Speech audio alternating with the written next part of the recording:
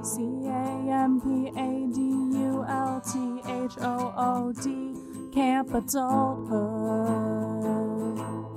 Bridging the millennial divide, one conversation at a time. Interviewing guests, strangers and friends. We hope that you enjoy your stay at Camp Adulthood.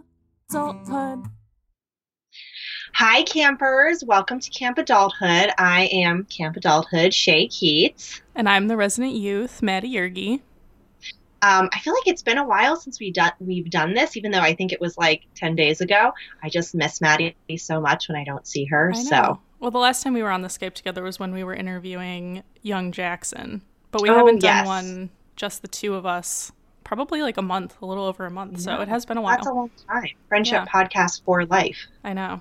Hashtag. So it's very exciting. Well, shall we kick it off with our millennial moments? Do you want to start, Shay? Sure. And I feel badly because I don't feel badly about anything, but my millennial moment like very quickly devolves into a hot topic. So I'm sorry. Do you want to go second then? I'll do my millennial moment, or you want to just go for it? Yeah, do yours. If yours is just like a light-hearted moment. It's a light, little tidbit, little story about my life from yesterday. All right, let's go. So I thought this would be very appropriate as a millennial moment because I think it touches upon a lot of living in New York as a millennial moment, and also it's just a funny story. So yesterday I went to a Winal night in Brooklyn, in Bed-Stuy. Sorry, what?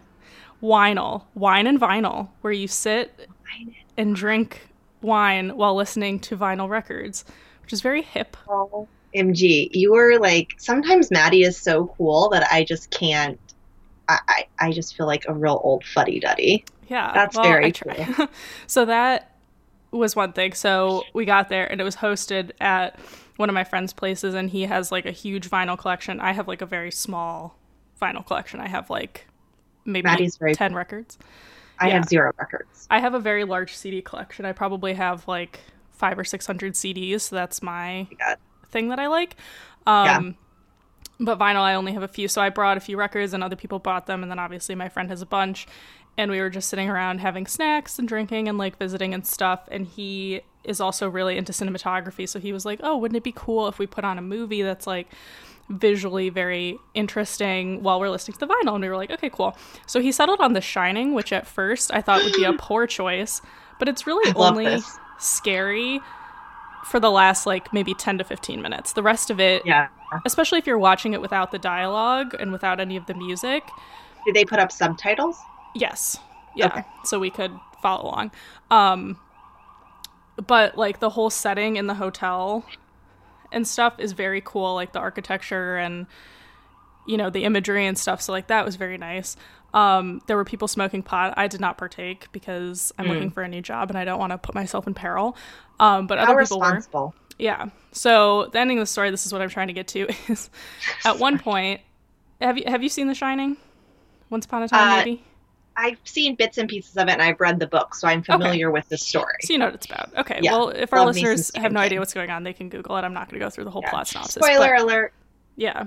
But there's a scene right before shit kind of hits the fan where the guy goes crazy and starts going on his murderous rampage, where he walks into this bathroom, and there's a woman who's, like, completely nude, and she's, like, a beautiful, like, young woman, and she, like, gets out of the bathtub, and the Jack Nicholson character, like the main guy, starts like making out with her, and then he opens his eyes and realizes it's like this old decrepit woman with like sores all over her, and he freaks out and like runs out of the room. So right as that scene started, we had put on a Jimi Hendrix live record where he did the Star Spangled Banner, and so we watched. I'm telling you, if anyone's looking for a good time, start the record right when that scene starts and put on that scene of The Shining. And it's like the Star Spangled Banner is perfect as this like very beautiful nude woman is like getting up slowly out of the bathtub. And then right when the action starts, when Jack Nicholson runs out of the room, it starts Purple Haze, which is like a more upbeat song. So anyways, that was very cool. And I was like, wow, this is very hip, cool weekend activity I had. Yeah, I love that. Now, I have a question. So while I'm just trying to really envision this party full of cool hipsters. Now, do you, while the movie is playing and you're having your wine or, other drug of choice, and the record is playing, are you like lowly chit-chatting with one another, or are you sitting there in silence?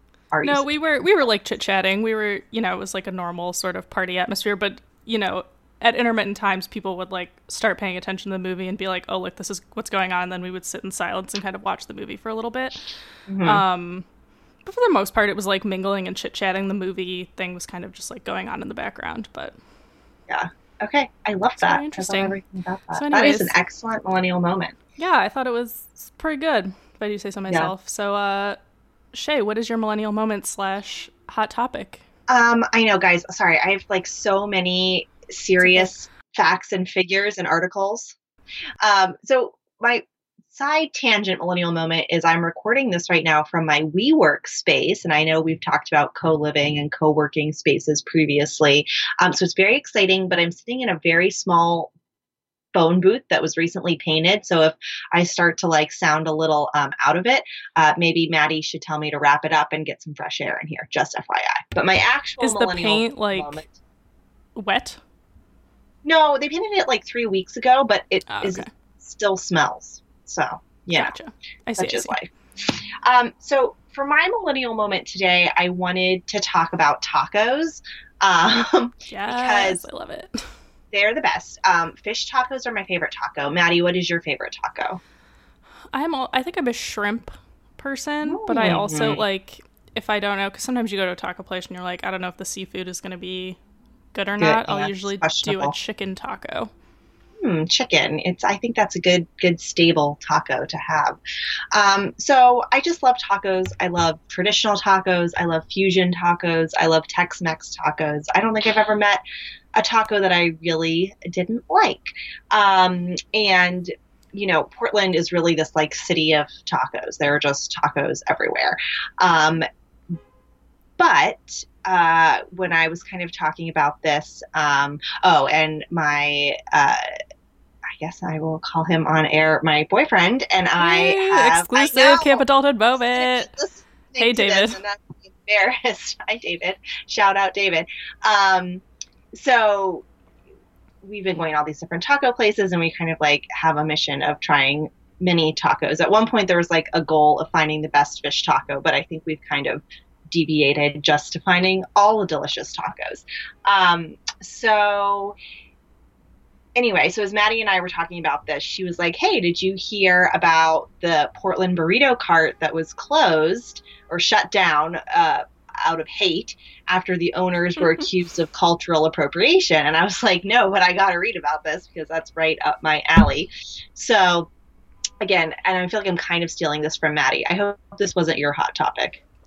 No, it wasn't. I honestly, I heard about it actually from my family when I was in Colorado. They were talking about it, and then I read the article, and I sent Shay a couple different articles about it so she could kind of get a couple different perspectives on it. But it just made me think when Shay was like, I like tacos, and I think that might be my millennial moment. I was like, oh, this is relevant because it's about tortillas, which obviously tacos go in a tortilla, and about Portland. So you're definitely not stealing it from me, and you have more perspective, seeing as I have never been to Portland. So yes, but I think anyone who enjoys, I don't want to use the word ethnic, but let's say food of other cultures has been in this. Anything besides situation. American, like anything cheeseburgers.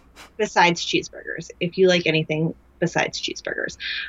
So anyway, I love this article in the Latino Voices section of the HuffPost because the subtitle is Critics Say the Women Bragged About Stealing Recipes While in Mexico.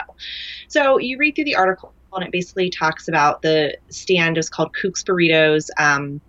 The two gals who started it are Elsie Connolly and Kaylee Wilgus, and they did an interview with the Willamette Week in May. This is kind of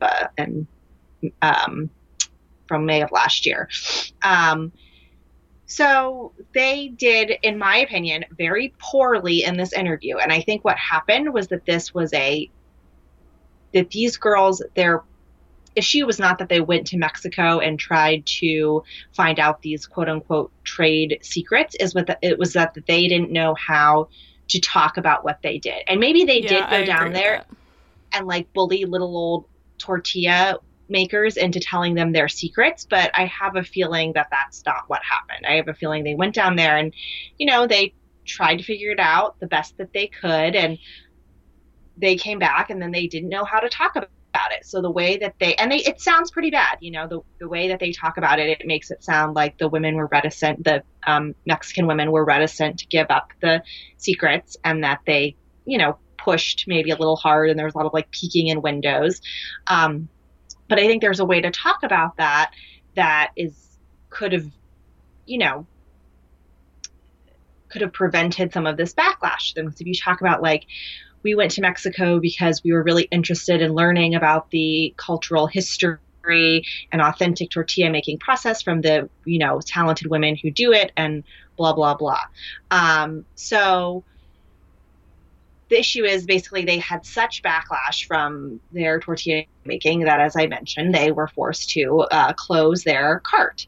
And, people say different things. And the one problem is it's unclear whether the women, whom they consulted in Mexico were compensated for their knowledge. But I think, is this not necessarily something that you would compensate someone for their knowledge? And all of that. So, people say that this is stealing. People say that it's not. And then, there was a woman who said, okay, yes, the women did go to Mexico, but you have to be careful when you're eating at Chipotle and Taco Bell. And additionally, yes, these women met Mexican tortilla makers on vacation, but the women also reverse engineered the tortilla recipe in their spare time. So I think that that's something to listen about, to listen to. Something that I just found really interesting and that I would just like to talk about, and to talk to someone who is more knowledgeable than I am, is when you're talking about cuisine, and you're talking about cuisine of foreign lands, where does cultural appropriation begin? If you're stealing from a first world country and making Italian food, I feel like we don't ever have this conversation. I think, I don't know. So I just think so and there are many different methods for making different ethnic cuisines that will die if more people do not learn how to make freaking tortillas by hand. In 50 years, there may not be anybody that knows how to make tortillas in the traditional way. So is it important? Does it matter who is learning how to make it, or do you have to be a certain person? Do you have to be sensitive in a certain way? And I don't really have the answers to this, because I can definitely see both sides of the argument. Although, as someone who likes to experiment with different cuisines, both eating them and cooking them, I'm kind of like, this is a lot to think about every time I want to try something new, because I do want to be respectful. So I guess I don't really have an answer to any of that, to this dilemma, but I would like to know where that line is, and if there even is a hard line for when eating and cooking crosses the line from celebration of another culture to appropriation. Yeah, I mean, I agree. I don't think I have any of the answers either. I certainly have opinions on it, and you and I were texting a little bit about it. I think where the line is for me is if you're taking advantage of something or presenting it as something that it isn't. And that to me it's more of like a market symbol in a way, like an economic thing, where if you're two white ladies and you're presenting your tortillas as authentically Mexican, and to me that is kind of a gray area, because you could be celebrating and saying, yes, we're not Mexican, but we took the responsibility of going down to Mexico and learning from these people and, bringing their recipes to Americans who otherwise might not have been exposed to it, and that in and of itself is a positive. I think that's one side of it. Another side of it could be that they're taking advantage of these women and, having a product that to me signals to the consumer something that it really isn't. It really isn't authentic, right? So that's where I have an issue with it. I think, something that we kind of touched upon is you brought it up, like it never goes the other way. People are never, it's always when a white sort of privileged person, maybe someone that's inarticulate in an interview, is taking advantage of a third world country. So to me, it's not even about the culture, it's about the economics of the situation, which I think is not really touched upon. But the thing that bothers me most, and this is not a value judgment on these women, I think, as you accurately pointed out, they did a lot of things wrong that they could have done better. I think they could have used a lot of media training, which I think a lot of small business owners think they don't need, and they probably do in this day and age. But I think it just goes to these publications, and this is why I sent you 2 articles. I sent you the HuffPo one, which I think you referenced, and then I sent the same story that was written by Fox News, and it was the same essential facts, you could say, but the way it was presented was slightly different, which I thought was interesting. But I think it goes to this kind of signaling in the media, depending on which publications or which people you're listening to or where you are on Twitter, on the internet, what people rally around. Because the HuffPo article, I'm not going to quote it exactly, but it was kind of like, just from reading the headline, you could tell where there was a definite stance taken. Yeah, right. Exactly. You could tell where the virtue signal was. It was not, these women went to Mexico and their business got shut down. That wasn't the story. The story was these women are crappy because of what they did, and this is what happened. So I think when you're taking these kind of localized issues, like this was a small Portland operation that I heard about in Colorado over Christmas. Like now it's a national story and these women's names are everywhere, and it just kind of gets blown up. And I think this, for lack of a better term, sort of crowd-herded sort of, lack of information. Like I've spent, I read those 2 articles and I talked about it with my family. Like I haven't read about the quality of the tortillas. I didn't go to the shop. I don't know these women. And yet I have a somewhat negative opinion of them from reading the Huffington Post. And to me, I think that's a problem with how people get their news. And I think it's a problem of, no one's going out and talking about, I think the bigger problem is these large corporations. Like the last time I bought tortillas, it was from a large grocery store chain, that's the CEO is a white dude in the Midwest.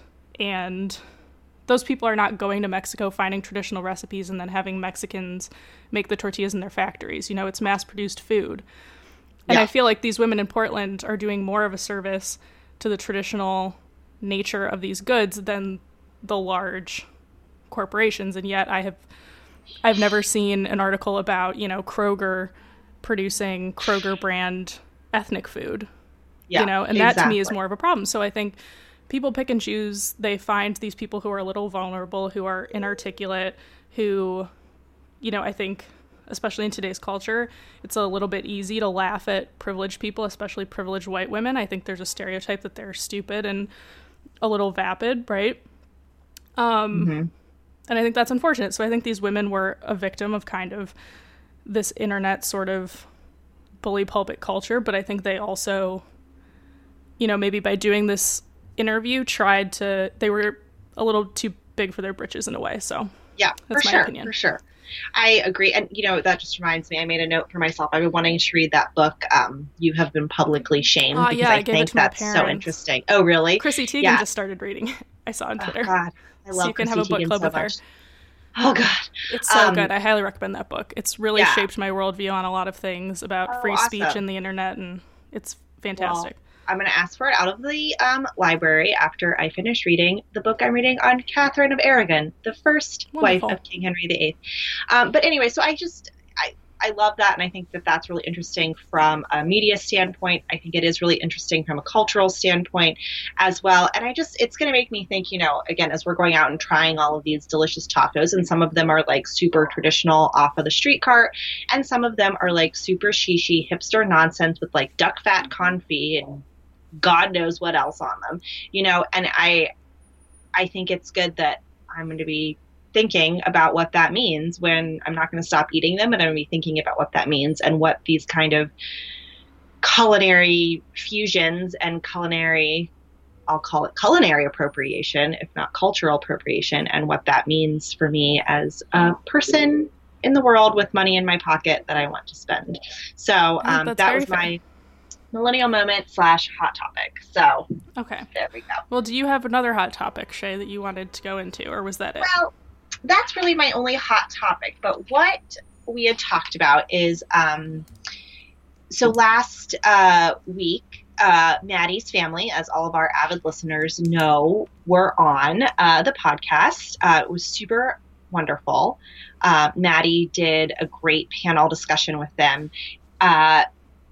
But unfortunately, Shay was not there to join us. Yes, sadly, I was not there. It was over the holidays. It was a little crazy coordinating. So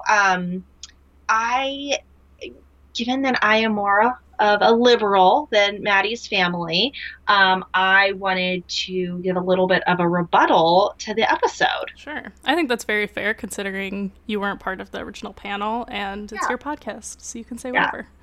So, first of all, I know, I love that, right? This is my podcast, and I can say whatever I want. It's great. Hashtag free speech. Hashtag free speech. Oh, which is one of my topics I'm going to talk about.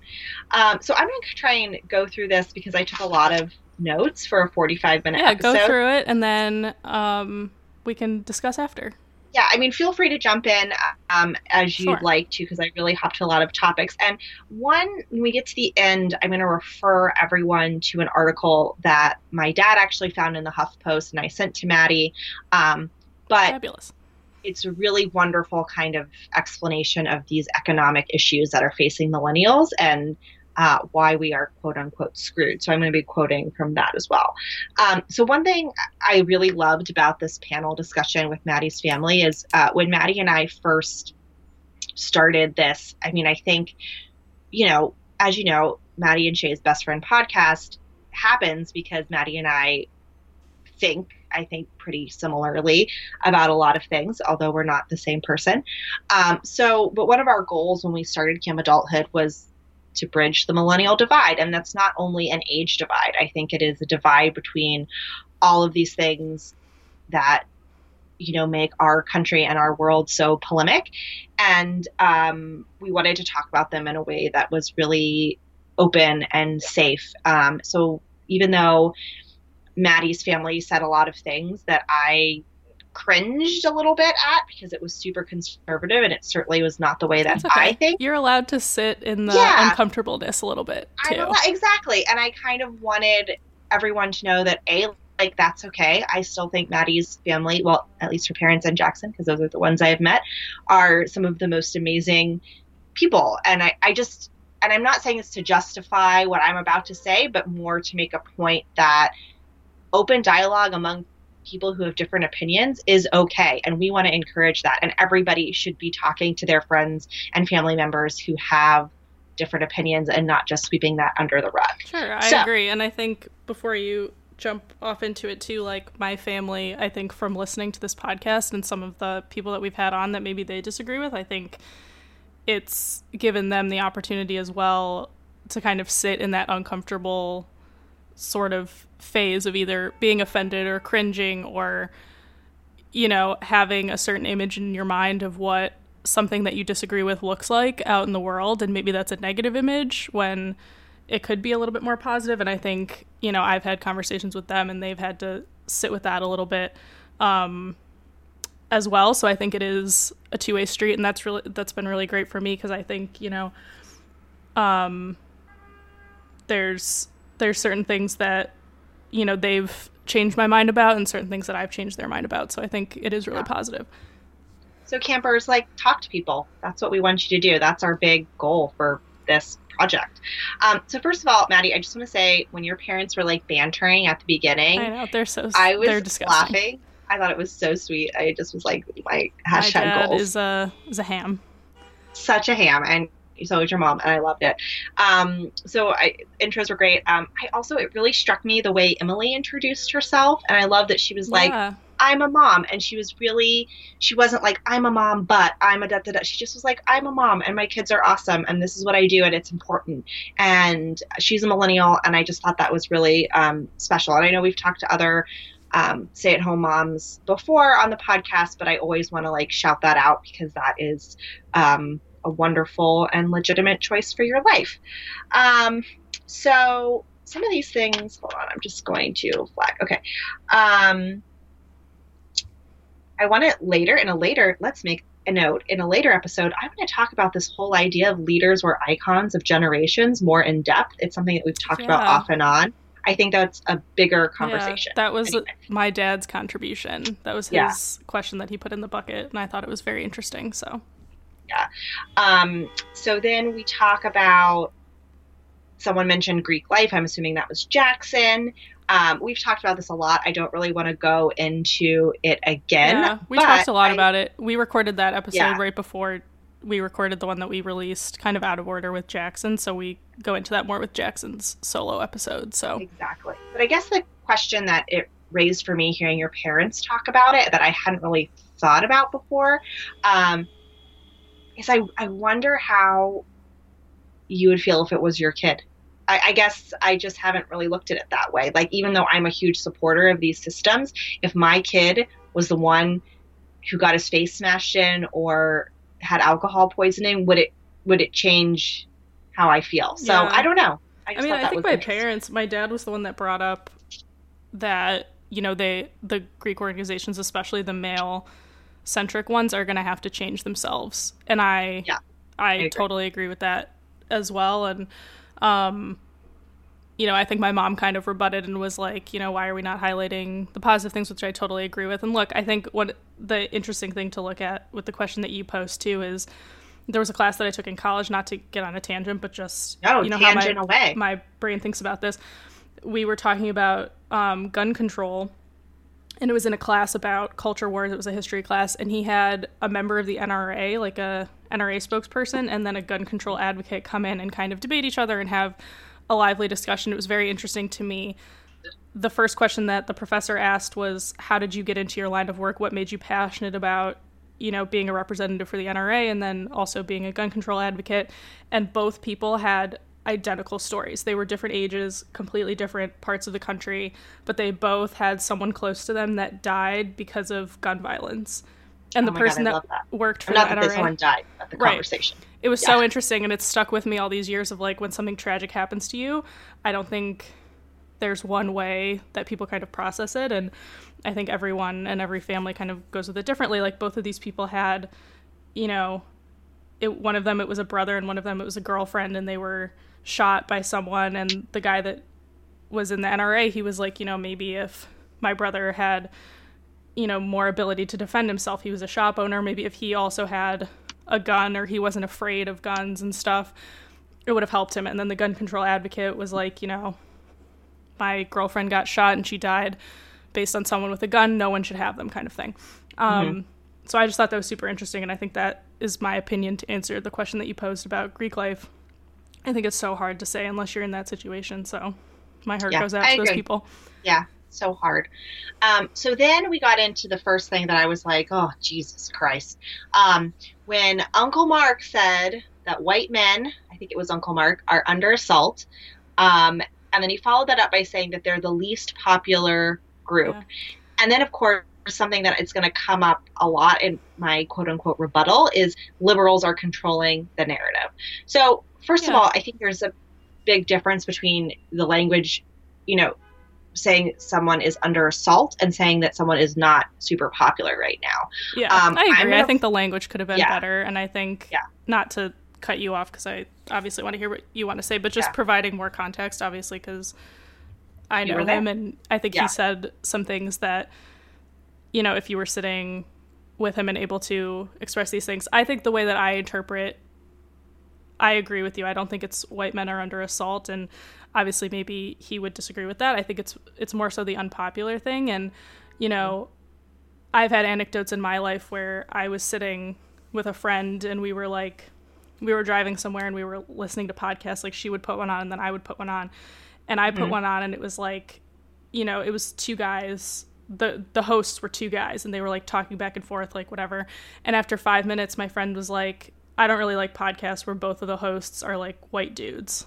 And I was like, we've listened to it for 5 minutes. Like, yeah. how can you form an opinion? And she was like, I just don't like it. I don't support it. I think there's like so many other podcasts out there that are so much better. And I was just thinking to myself, like, wow, what a close-minded thing to say. You know, that's just one example. And I think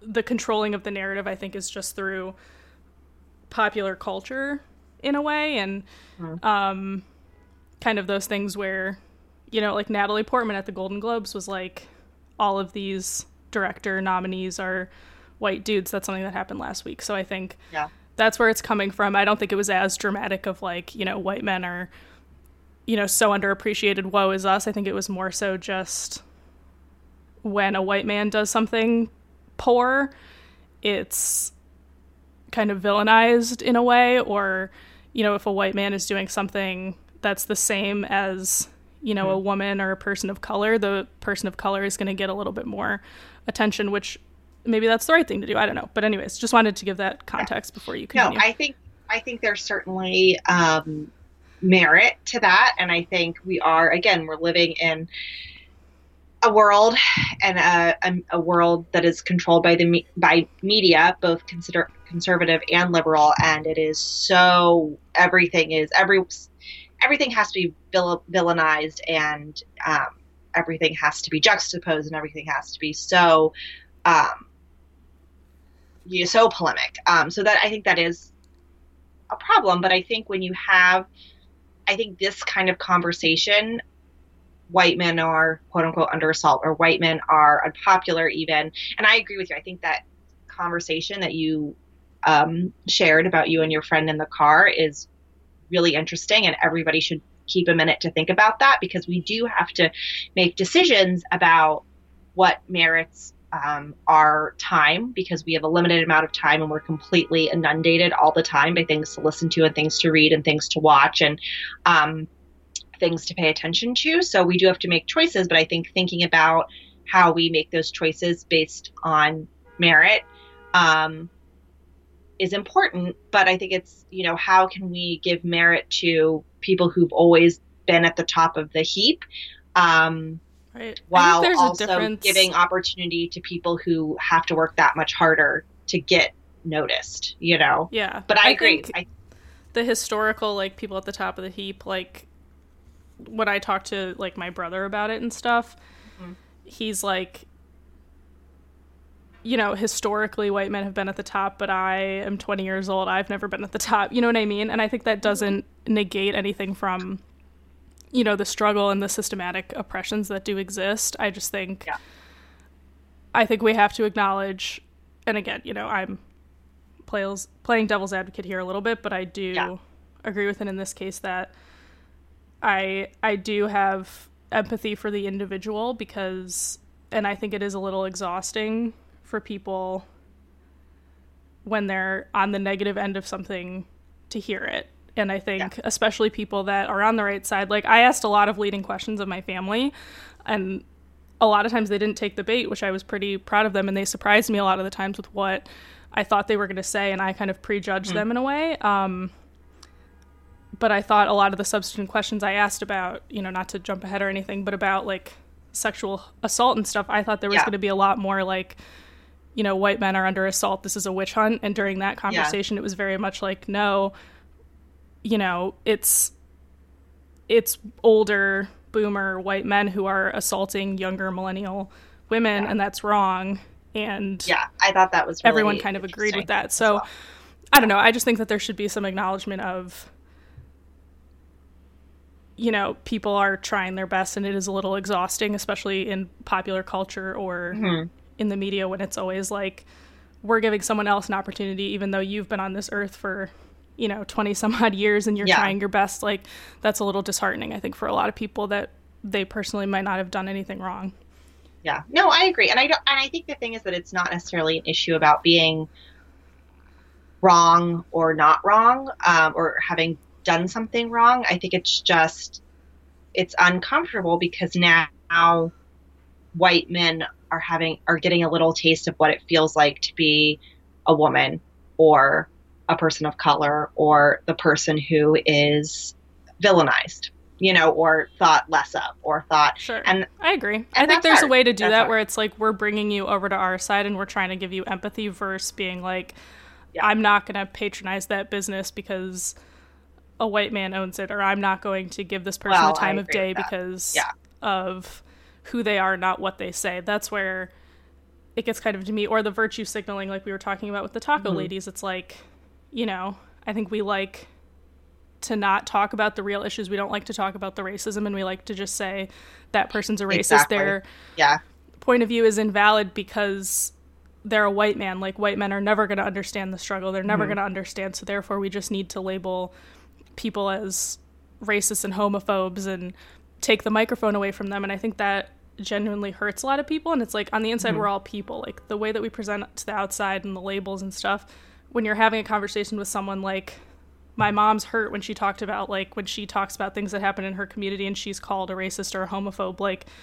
she's a real person out in the world and like she feels that way. I think those are valid feelings, but yet in the media and stuff, the hurt of white people and especially white men is not taken into account sometimes. Yeah, no, I agree. I think that's valid. So there was some conversation about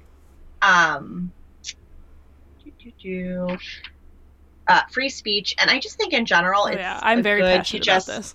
Yeah, no, but I think it's just a good idea to remind ourselves in general about what free speech is and what that means and the history of it. And the reason we are allowed free speech is because people used to get jailed for speaking against the government. So basically, free speech allows you to say mean things, but not nasty, not libel, not slander, defamatory, not defamatory against the government. And it was really interesting. I went to so again, the dictionary definition is the right of people to express their opinions publicly without governmental interference, such as subject to the laws against libel, incitement to violence or rebellion, etc. And then there's a great really piece on uscourts.gov, which I'll share with all of y'all, that just kind of has a quick list of like freedom of speech includes the right not to speak. Interestingly, specifically the right not to salute the flag, if we want to go back to all that football nonsense, to use certain offensive words and phrases, of students to be allowed to protest a war. You can see a lot of this came out of, that was in 1969, so that's, Vietnam times. To contribute money to political campaigns. So it's both actions and speech. And, it even includes, you can engage in symbolic speech, which means that it's okay to burn the flag in protest. And then it says what it does not include, which is to incite actions that would harm others. Like, it is illegal to shout fire in a crowded theater. You can't distribute obscene materials. You can't burn draft cards. I thought that was interesting.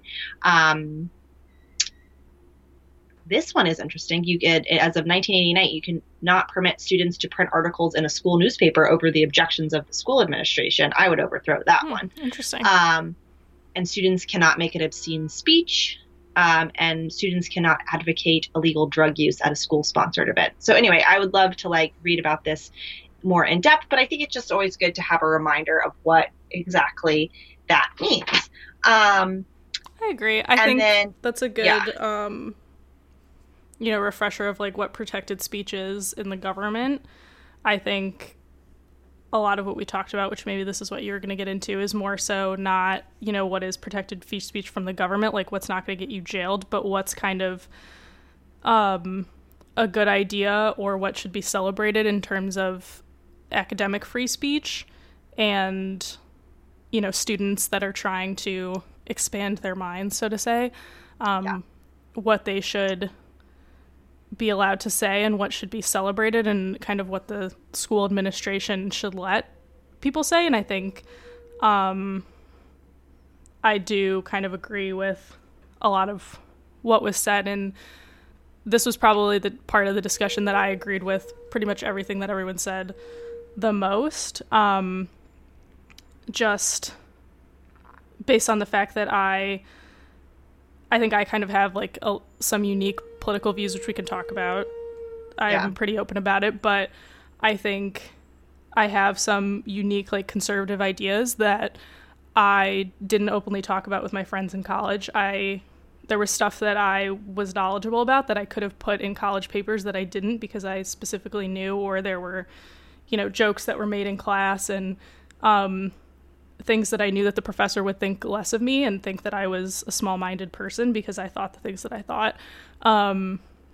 So that's something that I've had personal experience with, and my mom touched upon it in the 80s. She worked for the Reagan campaign, and she's had issues even in her professional life, like people, kind of saying and, taking it to the next step kind of in workplace environments based on knowing that she worked on the Reagan campaign and knowing that she's an open conservative person. She's been retaliated against in the workplace and such. I don't want to get into it too much, but these are real things that people face, and I don't think that being a conservative, I believe that if you're a KKK person, you should be able to have, come on college campus, even if 2 people come and see you speak. I think it's fine. And actually, like, the ACLU has a lot of case studies about this, that if you let people speak, even people that you don't agree with, and you don't have the counter protest and you don't try to shut it down, it actually creates less attention drawn to the bad people that you don't want to come back, and they've had a lot of people talking in the media recently about that the Charlottesville thing, if they had just let it happen, not to get too off topic, it could have been a protest with 20 people that looked really silly and stupid, and no one would have thought anything of it. But because it became this big thing and people got riled up and it became violent and all of this stuff happened, it's now a thing that we all have to talk about and react to. So I'm a big advocate of free speech, not just protected free speech by the government, but amongst friends, amongst colleagues, and not shouting people down because you disagree with them. Exactly. And I think that's why we're having this conversation, our quote unquote, like, rebuttal, because, and like, a part of me, I have to say, like, I hate that I feel like I have to be like, I'm taking the liberal stance. No, because, I mean, I did that with my parents.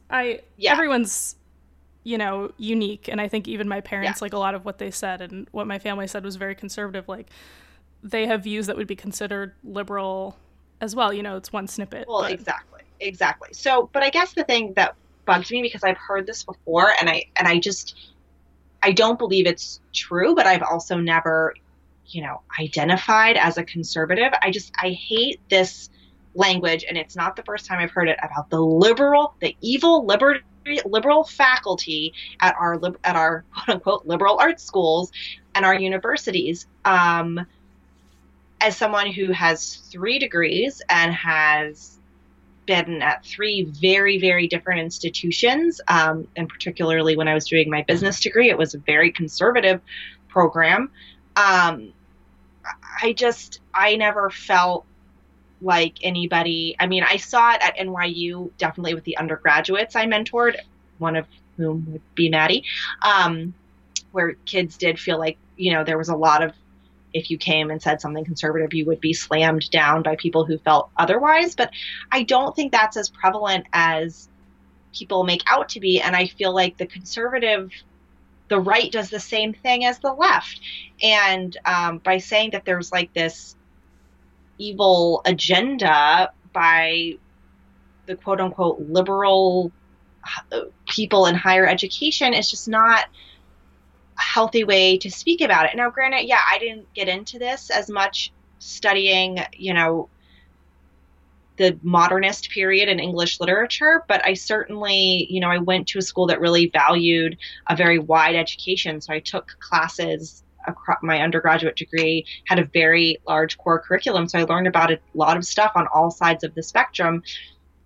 And I've never felt like there was a liberal agenda being pushed. I agree with what you said. I think my response to it is, I think it's pretty easy to tell, and there are studies about this that back this up, that most college professors are liberal, which that's not necessarily a bad thing, and I think the profession lends itself to that, which is fine. I don't think, and you can correct me if I'm wrong, I don't think anyone in the episode used the word evil. Not so evil, to speak, it might be that was bullying. I know the word bullying was used.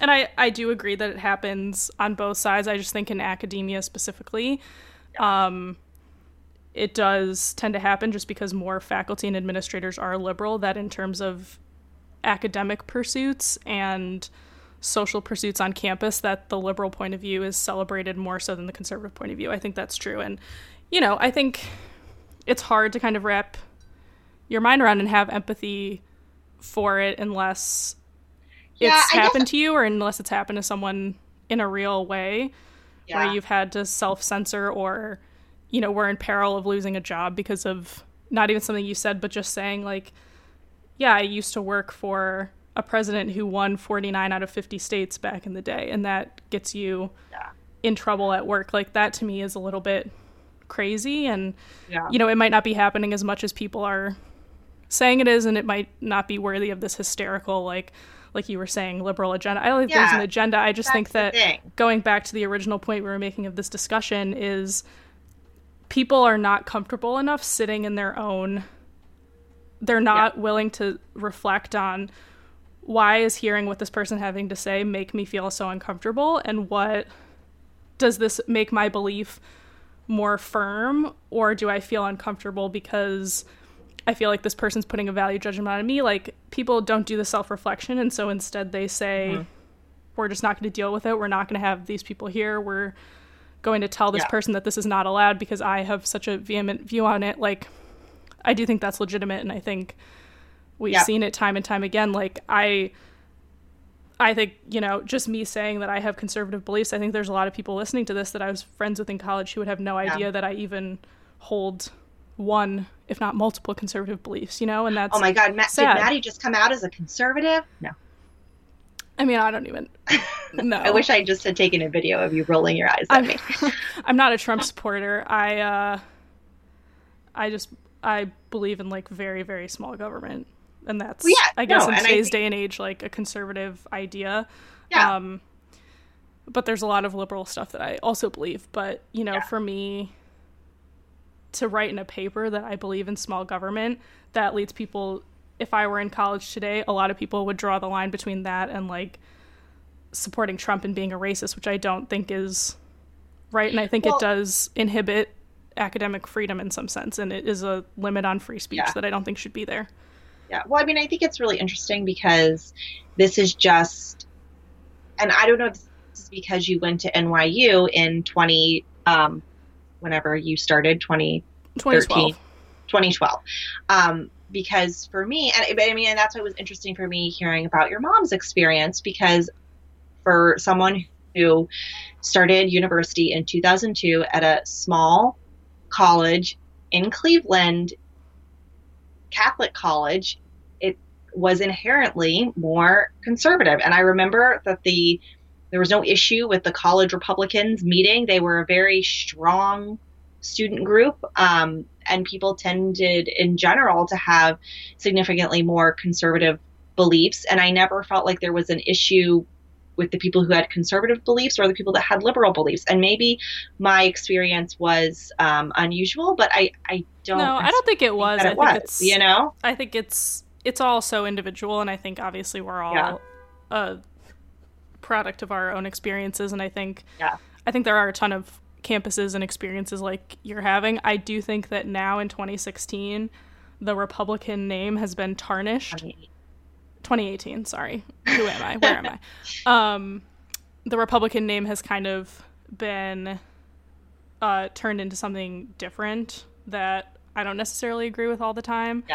And certainly at, more liberal campuses like NYU, it was just not even existent. It was like very one-sided. So I think it is very different. And my mom went to Michigan, which was very liberal back then, and it's liberal now. So I think that, catch her experience as well. But even, experiences in the workplace that I've heard of with her and stuff, it's like, it blows my mind sometimes. Yeah. I mean, I think that that's fascinating. And I think for me, I still do think there is this demonizing of this imaginary liberal agenda, but you have made me think a little differently about that. So thank you, Maddie. Going on, basically, I wanted to talk about a couple things from the end of the article, and I wanted to pair this with a really wonderful article, again, in the HuffPost in their Highline, I guess, special features that they do. And it was by a gentleman named Michael Hobbs. And he called the piece, is called Millennials Are Screwed, FML, Why Millennials Are Facing the Scariest Financial Future. It was pretty funny, of any generation since the Great Depression. And I just really wanted to recommend this article to pretty much anyone who, I just really opened my eyes to a lot of things. It's very fact-based. It's quite based in numbers from a variety of sources. So I just think it really explains a lot of these dividing issues that Maddie and I talk about. We get stressed out by feeling like we're not doing enough or we're not good enough, but we don't realize that there are these greater economic forces at play and what that means. And there were a couple things that I just really wanted to make sure, and this is, again, somewhat in relation with what, first of all, I loved what your mom talked about, that millennials have never seen a vibrant economy. I think that was so interesting. Yeah, and no one I think my dad said that before. Oh, really? I wrote Mrs. J. Oh, maybe she echoed it. I think they both said it. But okay, anyway, I did skip around a little bit. So yeah, and then your dad was talking about how like there are certain facts that look really good. Inflation is down, unemployment is down, etc. But the thing is that those metrics mean something different in the bigger economic scale. Right. So again, there were a couple things, and it starts, and again, I would love to just read this entire article out loud, but I'm not going to. So I think, oh, sorry, go on. No, I agree. I think the millennial, I tried to say this with my family, and I think it went over pretty well, but I think that there's a theme amongst older people that, you can't help what time you're born, which obviously that is true, and that, there's obviously a lot of individual factors, work ethic, where you're born, who your parents are, et cetera, et cetera. Yeah. I think I tried to explain it to them, and this is another thing that I'm also very passionate about, that I have so many friends that grew up in a wealthy, upper middle class, predominantly white suburb. Mm-hmm. They're, by all intents and purposes, very privileged. They had a lot of opportunities afforded to them, and yet they are still struggling so hard. And that if they're at the top of the privileged class, then everyone below them is already bad. And I kind of got the response of, it's unfortunate, which I think that's really the only real response you could say, because we're obviously not going to solve the world's problems overnight. So just acknowledging that it's a problem, I think, is good. And a lot of people did that. But the feeling that I think my uncle was the one that said this, that we're not hustling, that is false. That they're not hungry enough. I think it's false in terms of across the board. I think it's true for some people, and I could give some examples from my own life. And I think there's certainly, some people that are very close to me as well that see things differently from how I see them. And I identified strongly with what Emily said, where she was like, I could have moved home with my parents and, saved money and stuff, but I couldn't because of the pride. I feel that way. I'm not saying that my choice is the best one. And I don't look down on people that did choose to move home and save money, or, were with family for whatever reason. But I identify with that I probably wouldn't be able to move home with my parents just because of the pride for me personally. So I think there are some things that overarching it doesn't apply, but individually sometimes there is a kernel of truth there. Of course. And that's why I really liked this article, because it talks about it, again, in this way that's very quantitative, which I really liked. And it says, what is different about us as individuals compared to previous generations is minor. What is different about the world around us is profound. And I think that is really the sum. And I did want to make a comment though about that whole pride thing. I think that is a larger and this is not me just defending my own choices, but like we have to change that conversation. And I think we're something that you and I work really hard to do, but it's like that everybody's choices are valid, and there are certain ideas about community that we need to rethink, I think, as a generation. Sure.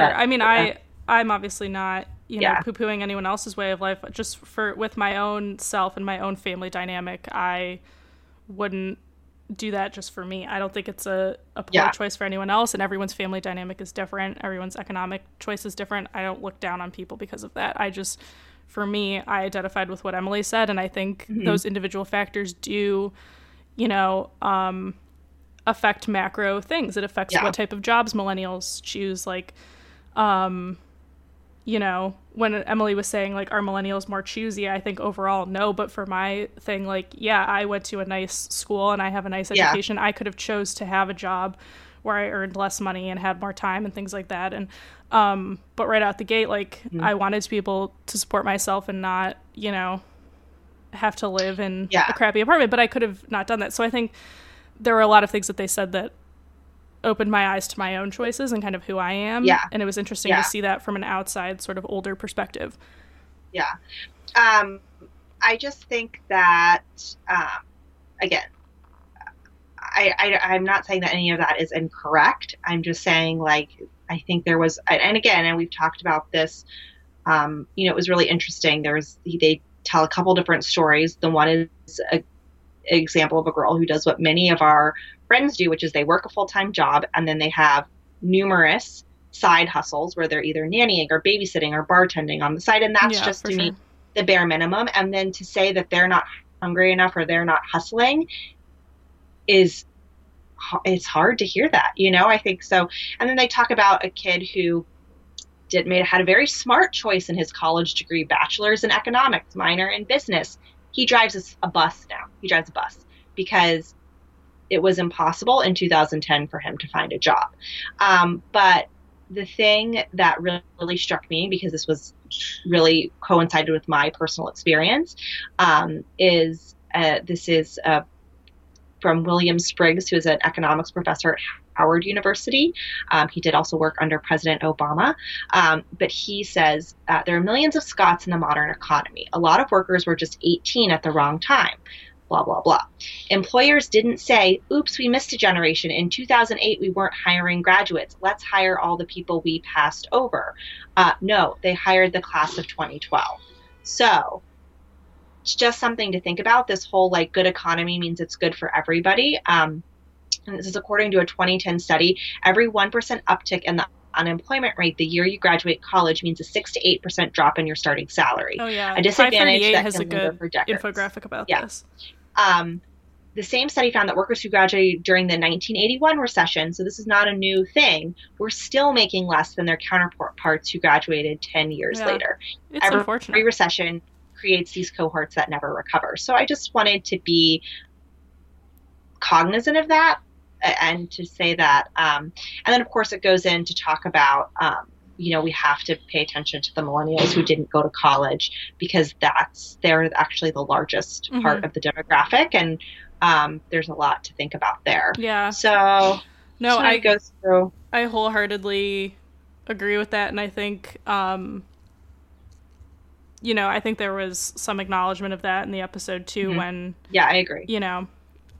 When my dad was like, it's unfortunate when you were born and it does suck and there's no way to turn back time. And, but you can't go backwards, you have to go forwards. And it is really unfortunate. And I think it was heartening to see that there are older people that acknowledge that before, we even brought it up. So I thought that was good. And I think now I'm less, quote unquote, rebutting the episode and more just highlighting this article because I thought it was so interesting to so many things we've talked about since we started doing this. There's a large discussion in this article about how all jobs, not just, secretaries and temp people, everyone is being hired as temporary help. And it's really disastrous to millennials' earning potential. So I think that's really interesting. But I did want to. This is a little bit of a rebuttal that when it talks about, oh, millennials don't want to be an electrician or a contractor or whatever. It says in this article, trade groups have responded to the dwindling number of secure jobs by digging a moat around the few that are left. Over the last 30 years, they successfully lobbied state governments to require occupational licenses for dozens of jobs that never used to need them. It makes sense. The harder it is to become a plumber, the fewer plumbers there will be, and the more of each of them can charge. And nearly a third of American workers now need some kind of state license to do their jobs, compared to 5% in 1950. In most other developed countries, you don't need official permission to cut hair or pour drinks. Here, these jobs can require up to $20,000 in schooling and 2,100 hours of instruction and unpaid practice. So I thought that was really interesting because I'd recently... Yeah, that is super interesting. Yeah, there is a family member of mine who, well, it's my cousin's husband's son. He was very successful as like a contractor, but he was like definitely bottom of the totem pole, but he was making like $40 an hour, which is great. And he was like, okay, I want to go back to school and better myself and become an electrician. And then I can make $100,000 a year and have this really great career. But in order for him to do that, he had to totally give up his well-paying job, move back in with his parents, and is not going to be able to make money for several years. And that's not okay, Yeah, and there's it's a no choice. way around that. There's always choices. Yeah, no, I agree. I think, some of the simplistic comments that were made, there's always more to the story. I do think, and I have some experience with this with my friends, like, I have a friend who, he's like a family friend at this point. Like, I went to high school with him, but my parents like know him pretty well, and he went to school for welding, and he was in a college program, but you can do welding as a trade, like through trade school and stuff. You don't necessarily need a college degree to do it.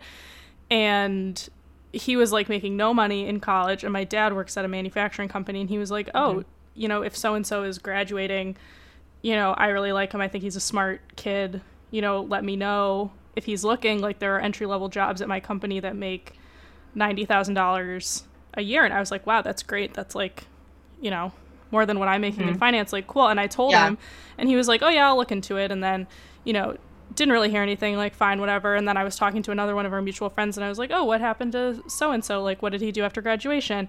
And he was basically like, and he's kind of like a hippy-dippy kind of person. So, not really everyone, but focus. He was like, I'm not going to work for the man. And he's like working at an art shop doing like welding art, but he makes like $9 an hour. And, that's a choice. It's a perfectly legitimate choice. And there's lifestyle benefits that go along with that, and, artistic benefit and whatever. But he's really struggling, and talking about earnings potential. Like, I think, some of those choices, while legitimate, are a little illogical to the older generations. And, to me as well, I think there's a happy medium between, I think some millennials kind of bury their head in the sand and think, I can think about these things 5 years from now, and yet you can never look back and the earning potential that you're going to lose out on, when being a starving artist kind of wears thin. I think we're not talking necessarily about people who want to be a starving artist. We're talking about people who want to be an electrician or an HVAC repairman, or, Sure, yeah. I mean, that was one anecdotal story. I'm just saying, I think,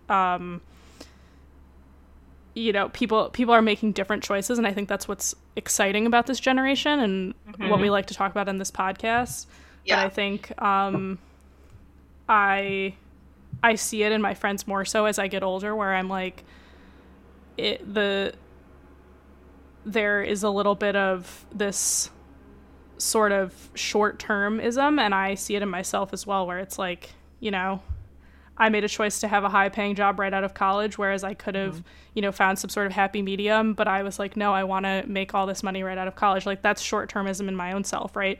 But I see it with my friends, where it's like, I can do this for another year and it'll be okay, but it's like, when does the music stop, kind of thing. And I think this is something that you and I were talking about in general, is that there is because I get this all the time whenever I talk about like, well, I'm trying to envision what my life is going to look like at 40. People are like, well, honey, you don't need to do that because you're still young. And I'm like, that is incorrect. Yeah, I totally agree. You have to do that now. And I think I've made any choices that I've made in my life that may have seemed, you know, not traditional. I'm okay with them because I was pretty much always looking at that bigger picture, you know, but there are people who just will continue to do whatever and not think about what they want their life to look like at certain places. And I think, Maddie, again, like you make the choice to do this because you can save money now and you can have a different kind of life later on and you're thinking about the future. And I think that's super important. And I've done the same thing. And I think what we have to do is encourage more young people to think about those questions. They should all listen to this podcast. Listen to this podcast, campers, and tell your camping friends. Yeah. So yes, we can change this to the Maddie and Shay Give Life Advice podcast. That would also don't we do that all the time? I know. Please write to us with your problems. Oh my God, but anyway, we could totally do an advice column. This can be the beginning of our life coaching business. Oh my God, our life coaching. Okay, Maddie, this is what we can do. This can be our side project for our Patreon. I think we need to add a new situation, a new side. We can think about this during our business meeting. Yeah. So anyways, to wrap up, Shay, what else do you want to say? Yeah, I'm just trying. There's so many good things in here, and we have many more episodes in the future. Read this article because I loved it so much, but I think there's one other thing that I had. They talk about the housing crisis, which is really interesting, and how that affects everyone on a larger scale. So check that out. She offers some solutions, Michael, offers some interesting solutions. I'm not going to get into the tax bill stuff because that's just crazy. Still TBD.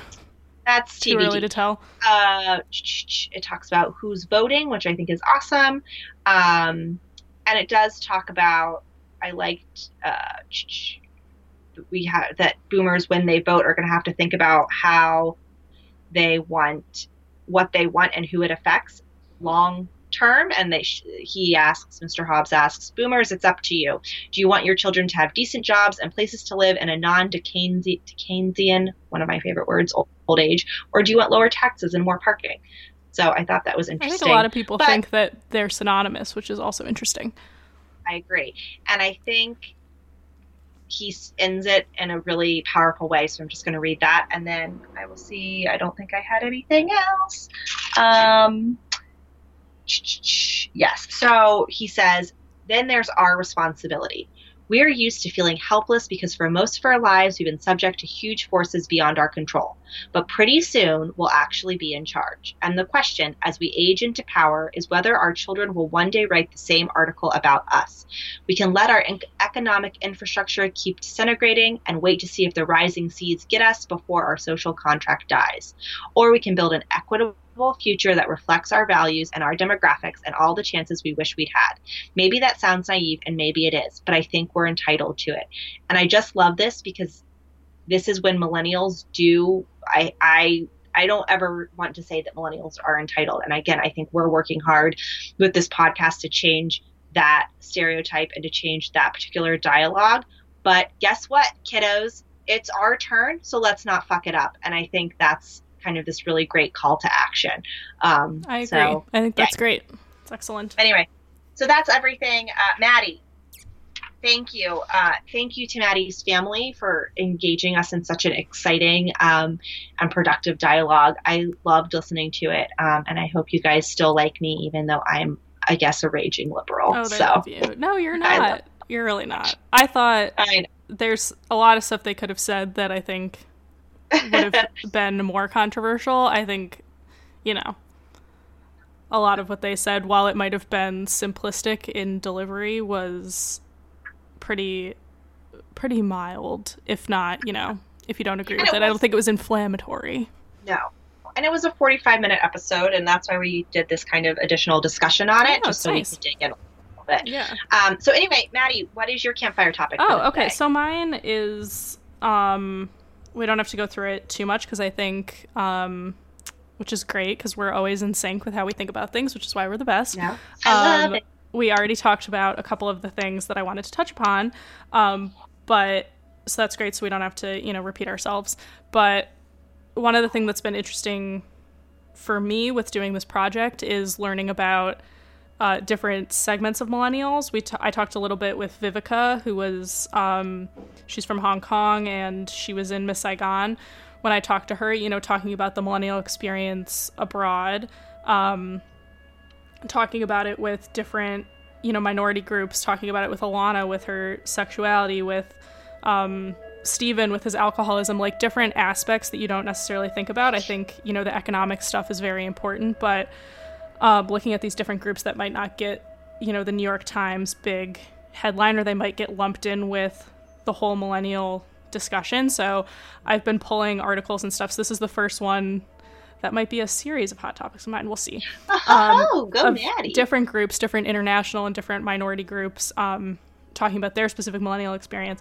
So there's this site called Blavity. I don't know if you've heard of it. I hadn't before I started doing this research. It kind of bills itself as the Black millennial answer to BuzzFeed. Oh, cool. So the audience is Black millennials, and it kind of is like a BuzzFeedy style of writing and listicle type things. But there were 2 articles that were written on Blavity. One is called Why Black Millennials Will Be Better Parents Than Generations Before. Love it. And then the other one says, Survey says Black millennials are struggling financially, but are hopeful about the future. So the first article kind of talks about, growing up as a Black millennial in America under the Obama years, how impactful that was for people to see a figure, whether or not you disagree with his politics, which a lot of Black Americans do disagree with his politics, which people don't, oftentimes explore that, but just seeing someone who by all accounts is a very decent, respectful, kind-hearted, smart, educated person in the public eye, how that affects the way that Black millennials, who most of which are entering their 30s if they're not already there, which is prime time to have kids, how this is impacting, it's making it easier for the Black community to educate their young people and have more role models, more mentors, and just being engaged with society. A lot of millennials, voted for the first time in the first Obama election, and how that civic engagement will help younger Black people vote no matter what their politics are, I think is super important. So that's a very interesting article to read. And then the one about, I think we talked a little bit about this, the financial situations amongst millennials that, if white, privileged, upper middle class white people are struggling, then obviously if you go down the list of privileged groups, it gets worse and worse in terms of financial situation. And obviously Black millennials are worse off on the average than white millennials. But the interesting part is white millennials are more pessimistic about their situation than Black millennials. Black millennials, oh, so interesting. Yeah, by all accounts are doing worse. And that a lot of it has to do with education, that, a lot of Black millennials don't have a college education, and those high-paying jobs that were there are no longer there. But white millennials, if you kind of compare their financial situation, they're appropriately pessimistic or optimistic. Black millennials, compared to the financial situation, are overly optimistic about it. And I think the 2 articles kind of go together, that, Black people in terms of culture, we're kind of having a moment where people are becoming more aware of how Black people contribute to society and how, we should be mindful of these things, and yet they're not seeing the financial reward of it, but there's this hopefulness there. So I just thought that was very interesting, and it's something to highlight, that not every millennial is a hipster, wine party going New Yorker who drinks $5 lattes. A lot of them are of different racial and ethnic and national backgrounds. So what are your thoughts, Jay? Oh, well, I love that. I am on this Blavity site right now, and it is phenomenal, and I'm definitely going to be reading it regularly. I think what struck me about what you just said, I think white millennials feel pessimistic, probably for the same reasons why old white men feel like they're being attacked right now because it's the first time that we've had to kind of deal with this. But millennials of color are going to feel a little more hopeful because they're able to, I think, given their historic oppression, see kind of the overarching positive things that are happening, if that makes sense. Yeah, I think so. Yeah. So anyways, but I great think note. That's awesome. Yeah. So we can end it there. This was a very great discussion. Thank you, Shay, for all of your notes and research. You're welcome. I worked really hard this week, guys. Yes. Thanks. And also I'll encourage people, I put this on the social media, but since this is the first week we've kind of done like our long sort of discussion on a previous episode. We've done it a little bit with past episodes, but I think this is the first time where we've kind of had an ongoing discussion and given each other homework of stuff to read and stuff we want to talk about. So email us, hello@campadulthood. I know we've been putting the shout outs in the credits, but I know not everyone listens to those. Once they hear the music, they turn it off. So just giving the shout out in the body of the stuff. hello@campadulthood.com is the email. You can write us anything, send us anything. If you don't want us to use your name on air, we won't. You can also DM us or just, tweet at us, whatever. Instagram @camp_adulthood. And the Patreon is still alive. I have to figure out the t-shirt situation. I think they're stuck at the post office. I gotta. Oh, that's fun. But once I figure that out, probably next weekend, we'll start sending out the packages, but it's not too late to be part of that first wave of packages. So. Yeah. Awesome. And I just want to give a shout out to Maddie. I know we've said this before, but I want everyone to know that she wrote and recorded our theme song, and it's awesome and it's very catchy, and everyone should tell Maddie what a musical genius she is, because I have, and I will continue to do so. Oh, well, thank you. I tried. Awesome. All right, kids and campers, we will talk to you soon. Bye. Bye. Thanks for listening. Camp Adulthood is hosted by Maddie Yergi, Resident Youth, and Shay Keats, Camp Adulthood. We are produced by Jenny Mayfield, and this episode was recorded in Maddie's living room.